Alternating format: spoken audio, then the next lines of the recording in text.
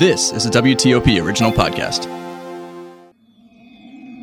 From Podcast One. Coming up in this episode of Target USA. Growing concern about the relationship between President Donald Trump and Russian President Vladimir Putin. It's uncomfortable watching it as an intelligence professional because it's clearly, if you would, a rather codependent denial and deception campaign. Douglas London, a former senior-level CIA officer who sent intelligence to the president, says that relationship is worrisome. I lack confidence that the president is making the right decisions and facilitating U.S. security posture to adjust and adapt accordingly to threats as they evolve, and in some cases directly impedes that work. So how will this impact U.S. national security and the U.S.'s confrontation with Russia? That's coming up on this episode of Target USA, the National Security Podcast. From WTOP in Washington, D.C., this is Target USA. Russia could render huge harm to this country. North Korea's secret missile. Capable of reaching the whole of the United States. Dangerous terrorist. D.C. is repeatedly mentioned as someplace they would like to seek an attack. Cyber criminals. Decryption successful. America has a target on its back. And on this program, we investigate the threats, the people behind them, the agencies fighting them, and the impact on you. This is Target USA, the National Security Podcast. I'm J.J. Green. The U.S. relationship with Russia changed when President Donald Trump took office. There had been attempts by both of his immediate predecessors, Barack Obama and George W. Bush, to reset or improve relations with Russia. Both failed. Part of the reason for the failures were the geopolitical differences between the U.S. and Russia. Part of it had to do with the U.S. leaders' unwillingness to surrender their beliefs to a system run by people whose beliefs are so fundamentally different. Here, black means black, yes means yes. Truth is non-negotiable. But there, black can be black or white or gray or red. Yes can mean no or maybe. And truth can be whatever the Kremlin system says it is. With President Trump, the relationship and approach has been different, not because of Russia's 2016 election meddling, but a fundamentally different approach to handling Russia, an approach that few people understand.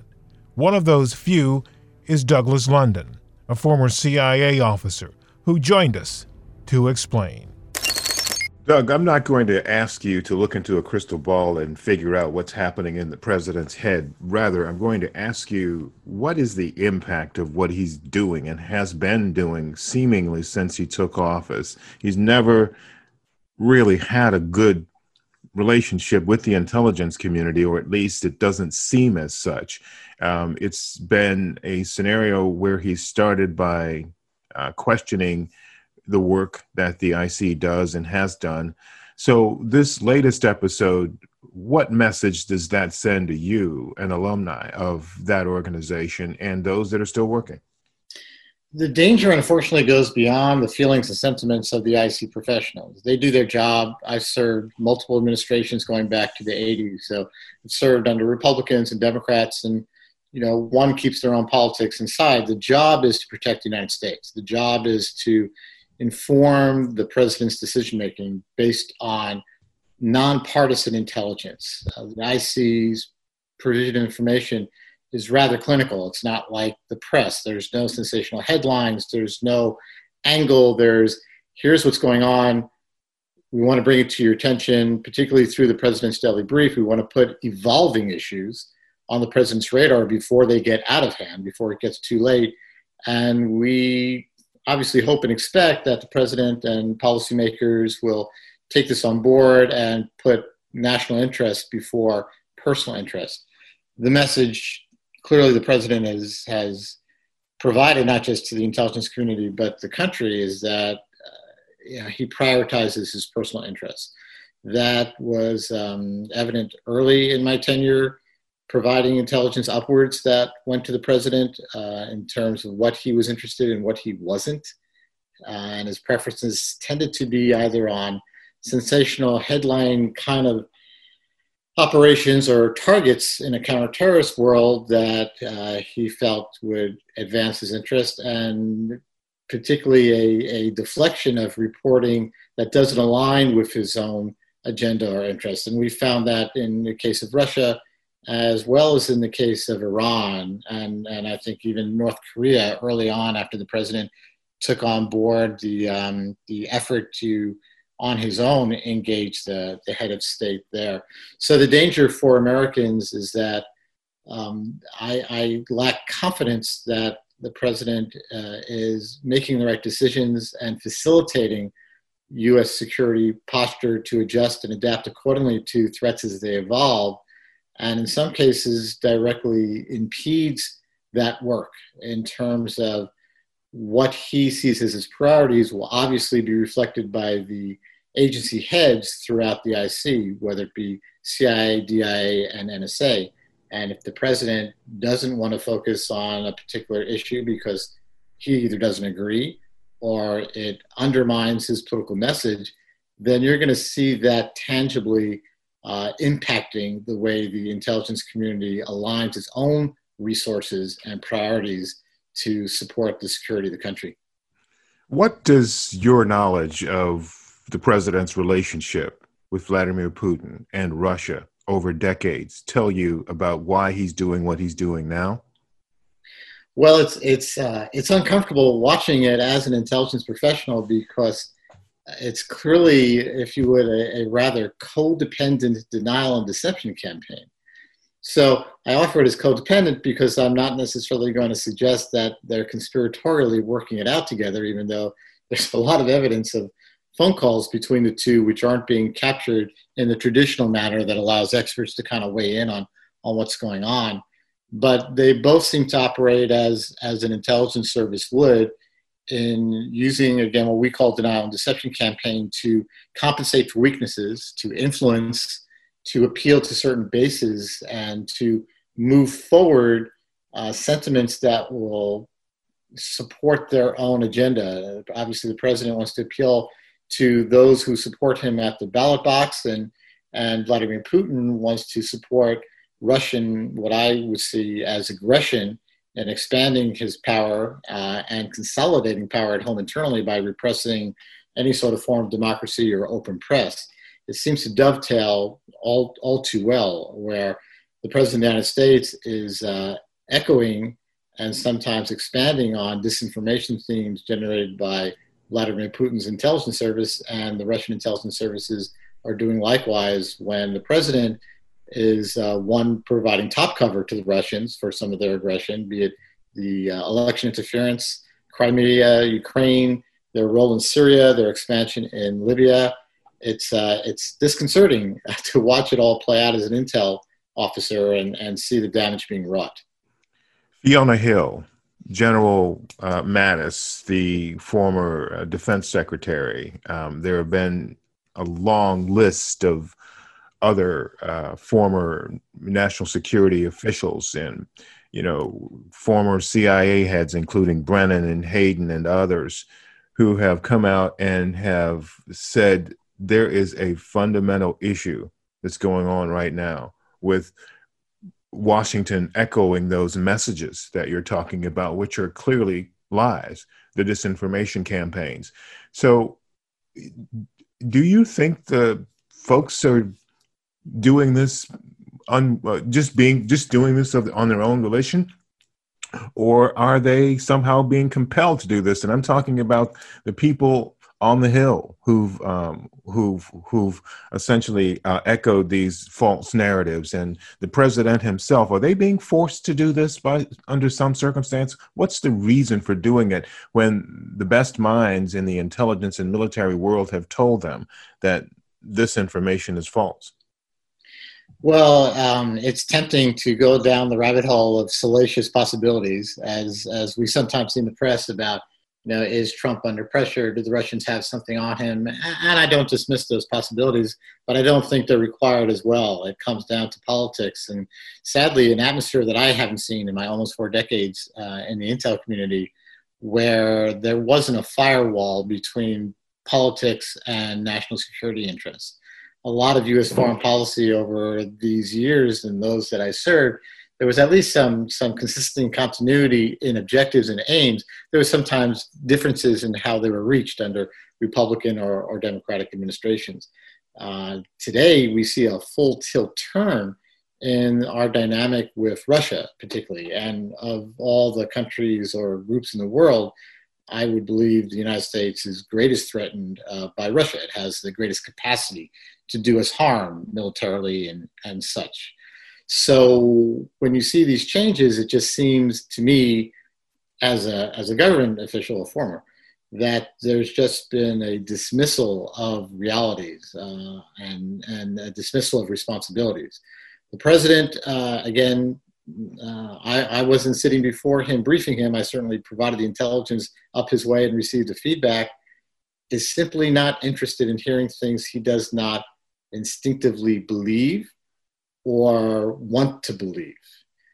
One can take whatever examination of how he looks at the world psychologically, but that's the bottom line and the reality. You know, we've had presidents who haven't necessarily liked the CIA. Famously, Richard Nixon, angered still at his perception the CIA supported Kennedy in their earlier election, wouldn't even take the presidential daily brief in person, but he certainly listened to his national security advisor, Henry Kissinger, who was a very capable person who provided that information.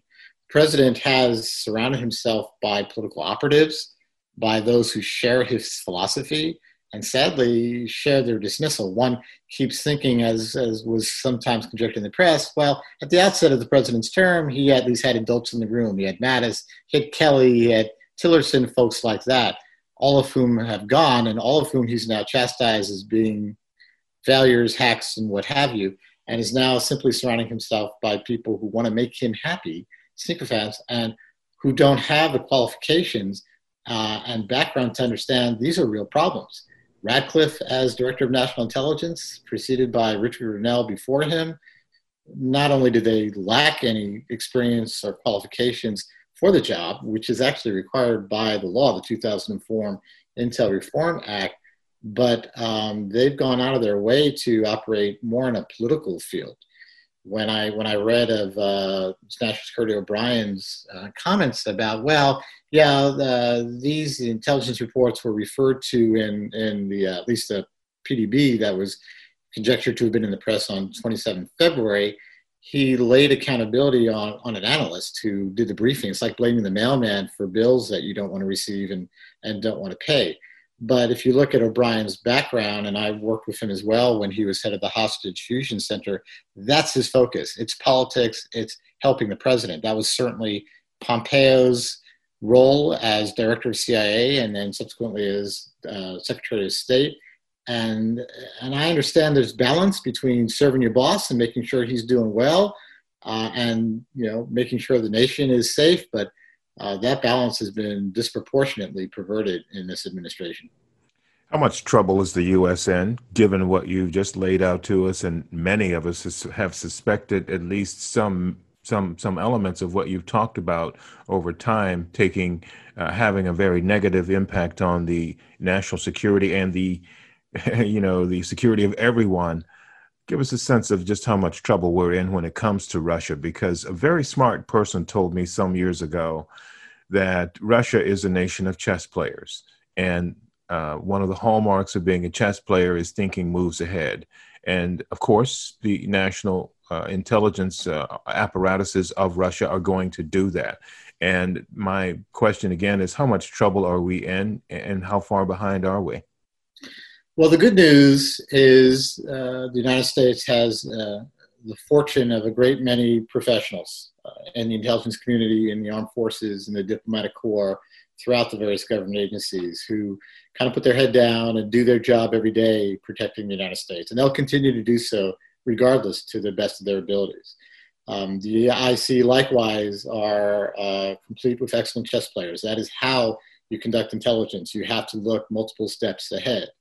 You have to understand what second and third order consequences are going to be of every action you take and whatever response and reaction to try to manipulate your adversaries to a position where you are mitigating against the threats they could pose and in turn seizing opportunities yourself.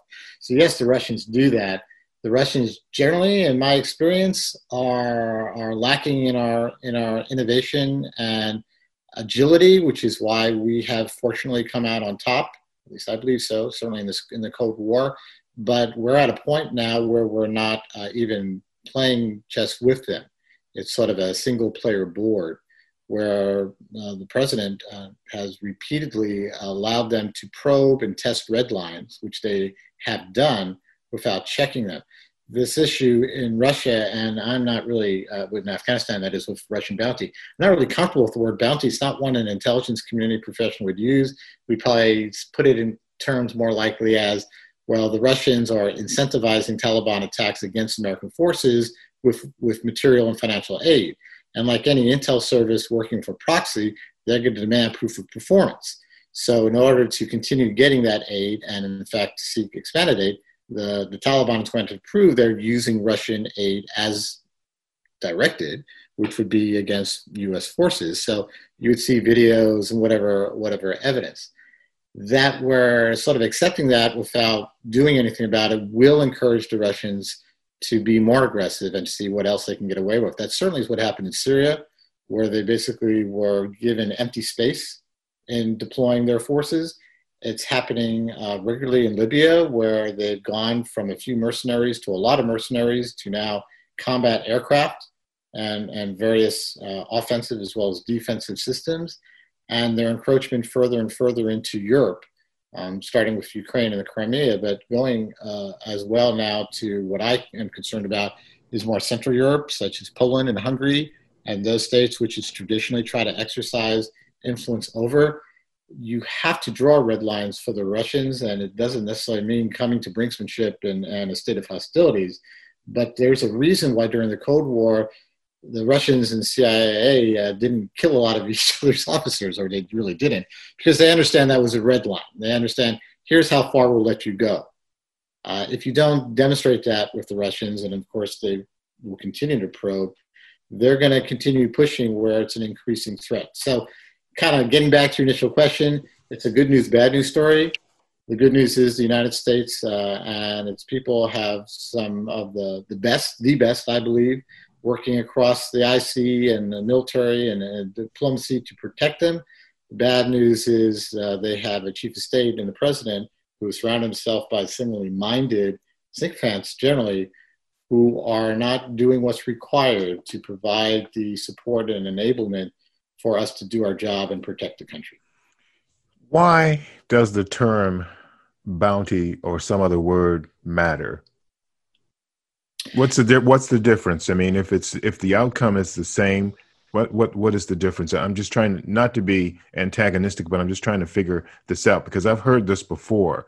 It's not necessarily what was likely said, the term bounty, that maybe the press just simplified it, but does it make a difference? Well, that's a really fair question, and it goes to the heart of what the IC does. The IC in its reporting is intending to be clear, concise, and not allow a great deal of room for misunderstanding or misinterpretation. So it avoids use of words that might be sensational or hyperbolic and such like that. I teach a class of this at Georgetown University. They're very kind enough to let me teach a graduate class on writing for intelligence and alternative analysis. And I make the point to my students that you have to leave as little room possible that your point will be misunderstood. What you write sometimes, it makes sense to you, but doesn't necessarily make sense to your audience. So it has to become clinical, which is why it's a lot more dry than journalism or literature, and students sometimes struggle. A bounty, if you would, right? The way I think Americans look at bounty, they think of the Wild West and posters and rewards and kill this person and stuff. So a bounty infers a great deal of advertisement, doesn't it? It means everybody knows about it. You know, get out there and, $500 reward for killing Tex Armstrong and for the bank holdups he was involved in. So a bounty could mean that. It could mean different things to different people. If you are more specific and drill down, you tell the policymaker, the intelligence consumer, that the government of Russia is providing financial incentives to the Taliban to conduct attacks against Americans, you can say, yeah, isn't that a bounty? But that may not necessarily be, but it leaves no room for interpretation. That's black and white. And if you look at even what has gotten to the press, comments made, as I referred to earlier, by Generals Mattis, Generals Nicholson, and even General McKenzie in his recent interview about this very issue, and I found it amusing that different media outlets had very different headlines. Some said he doesn't believe it, and some said, oh, he's really worried about it. He said a number of those things in saying the Russians aren't our friends. We're aware they've been making trouble. It's not as big an issue in terms of impact as perhaps what the Pakistanis have done, nor even maybe the Iranians. That's subject to argument. But he's aware, and he found it worrisome. It's just not something that he was comfortable that he could take to a court of law, that one could tie the money, the times I believe claimed to have been found by JSOC operatives or the individuals involved in the middleman as having been part of all that. But that moves towards a focus on the word bounty and away from what's the bottom line. Bottom line is the United States intelligence community had intelligence, which they were confident that the Russians were supporting the Taliban in attacks against Americans, and that the president was aware, and the president chose to do nothing about this, where with information of a similar nature involving other countries, namely Pakistan and Iran, he was supportive of action, even though sometimes that was constrained by circumstances. That's why I have had issues with, the use of the word bounty, and I think it gives the president an opportunity to sort of, manipulate the language, as he so often does, to say there was no bounty, and in fact there was no briefing. And then you have Robert O'Brien saying, well, yeah, it was in a PDB, but we can't expect the president to read that. So what do you call a briefing? Semantics is important. So in intelligence, the precision of language counts. And I think we just need to be asking the right questions. And I think the press needs to kind of balance this need to get people excited about a topic, because, I could surmise that maybe one of their sources who was very frustrated by what was going on, which is why they came forward and said, oh, well, there's bounties on Americans the Russians are putting on. It really gives an out to the president and his circle to kind of say, well, none of that's true. And in their minds, they say, well, I didn't read the word bounty. Nobody said bounty to me. In fact, nobody said it personally. I think since we have a president who's not being responsible about intelligence and his responsibilities, we just need to take more care in how we engage the White House for accountability. Okay, that's a very good in-depth explanation, and I take everything you say about us in the media, because we do tend to sensationalize things when it's in the interest of time or in the interest of getting a point across, albeit not intentionally sometimes. Last question. What does the U.S. get out of trying to cooperate? What does the U.S. get out of trying to cooperate with Russia anyway? So if one looks at circumstances without really understanding the dynamics or how Russia pursues its policy with the United States, one could say, well, my gosh, they have the same threats from ISIS. They have the same threats from Al-Qaeda. These are naturally areas that are compatible. There's no reason why the intel services shouldn't be talking. And surely on paper, I agree, but unfortunately, that's not the reality. Vladimir Putin is a dictator. He doesn't have to worry about protests in the streets, complaining about his policies. He doesn't have to worry about an open press. God forbid there are further attacks in Russia conducted by terrorists. He'll survive. He's not really in great jeopardy by that. So Putin, and he's not alone, Russia prioritizes that which will hurt the United States helps Russia, because that which distracts the United States from challenging Russia, from maybe delving into Russia's own internal political issues and democracy and such like that, keeps the Americans out of their hair. That's better for Russia. So anything that hurts the United States, anything that bleeds the United States, anything that seeds chaos or division in the United States is a win for Russia. So Russia's campaigns with the United States, their disinformation, their denial of deception, is really focused on reducing, right? Addition through subtraction. Correspond. Russia is not as strong militarily as the United States, is not as strong economically. So it can't really compete on a level playing field. So instead, its approach delivered through its intel services is, reduction. How can we hurt the United States?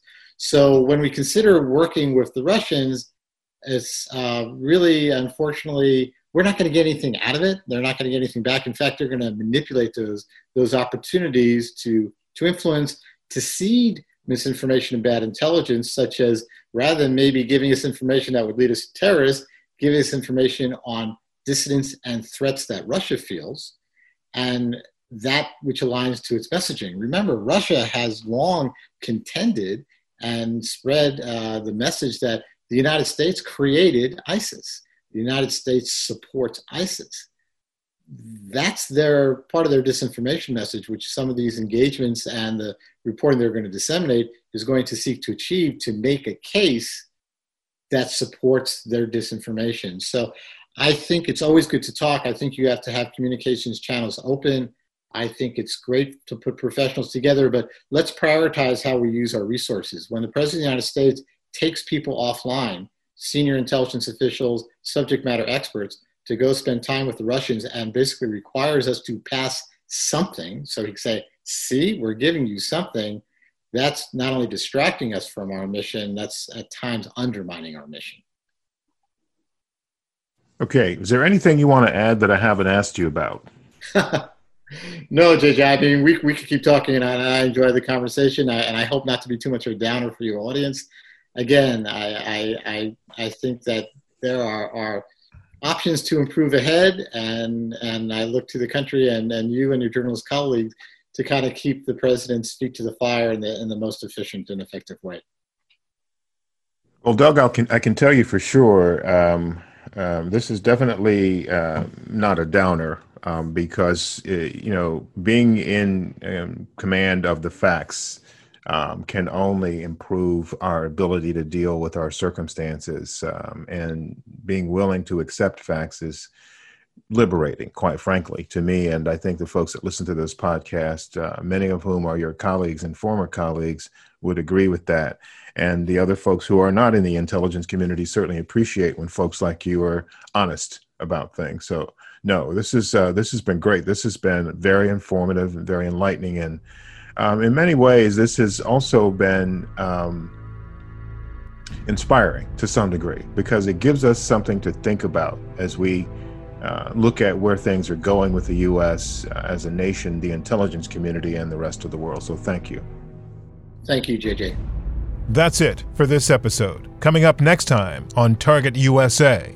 A big victory in the U.S.'s battle to keep China out of the 5G network. Britain has banned the company Huawei, but now we're being warned China's going to retaliate. They basically threaten Great Britain that if you don't accept Huawei into your market, then there'll be other consequences. And these are these economic extortions that have become commonplace. Former House Intelligence Committee Chairman Mike Rogers, now chairman of 5G Action Now, says if Huawei were allowed into the U.S. 5G systems, China could exact the same kind of control over U.S. citizens that it does over its own. Where they have literally hundreds of points of data per citizen, and they use that, and they being the government, uses that to determine how good a citizen you are. That's coming up in our next episode of Target USA. In the meantime, if you have any questions or comments about the program, send me an email at jgreen@wtop.com. That's the letter J, the color green, one word, at whiskey, tango, oscar, papa.com. jgreen@wtop.com. Also, follow us on Twitter. We're at TUSA Podcast. That's at Tango Uniform Sierra Alpha Podcast. And if you want more national security news and information, sign up for my newsletter. It's called Inside the Skiff, and you can find it at wtop.com/alerts. I'm JJ Green, and this is Target USA, the National Security Podcast. Sports are starting to come back, and Podcast One Sportsnet has got all the action covered. With tons of different sports podcasts, there is something for everyone. Check out The Rich Eisen Show for your daily coverage, The Steve Austin Show for your favorite stories from Steve Austin's amazing career, The Deegans with Metal Militia star Brian Deegan and his extreme sports-loving family, plus many more. As sports return, be sure to tune in to all the great podcasts with Podcast One, Sportsnet, so you don't miss any action. Now, stay tuned for the latest headlines.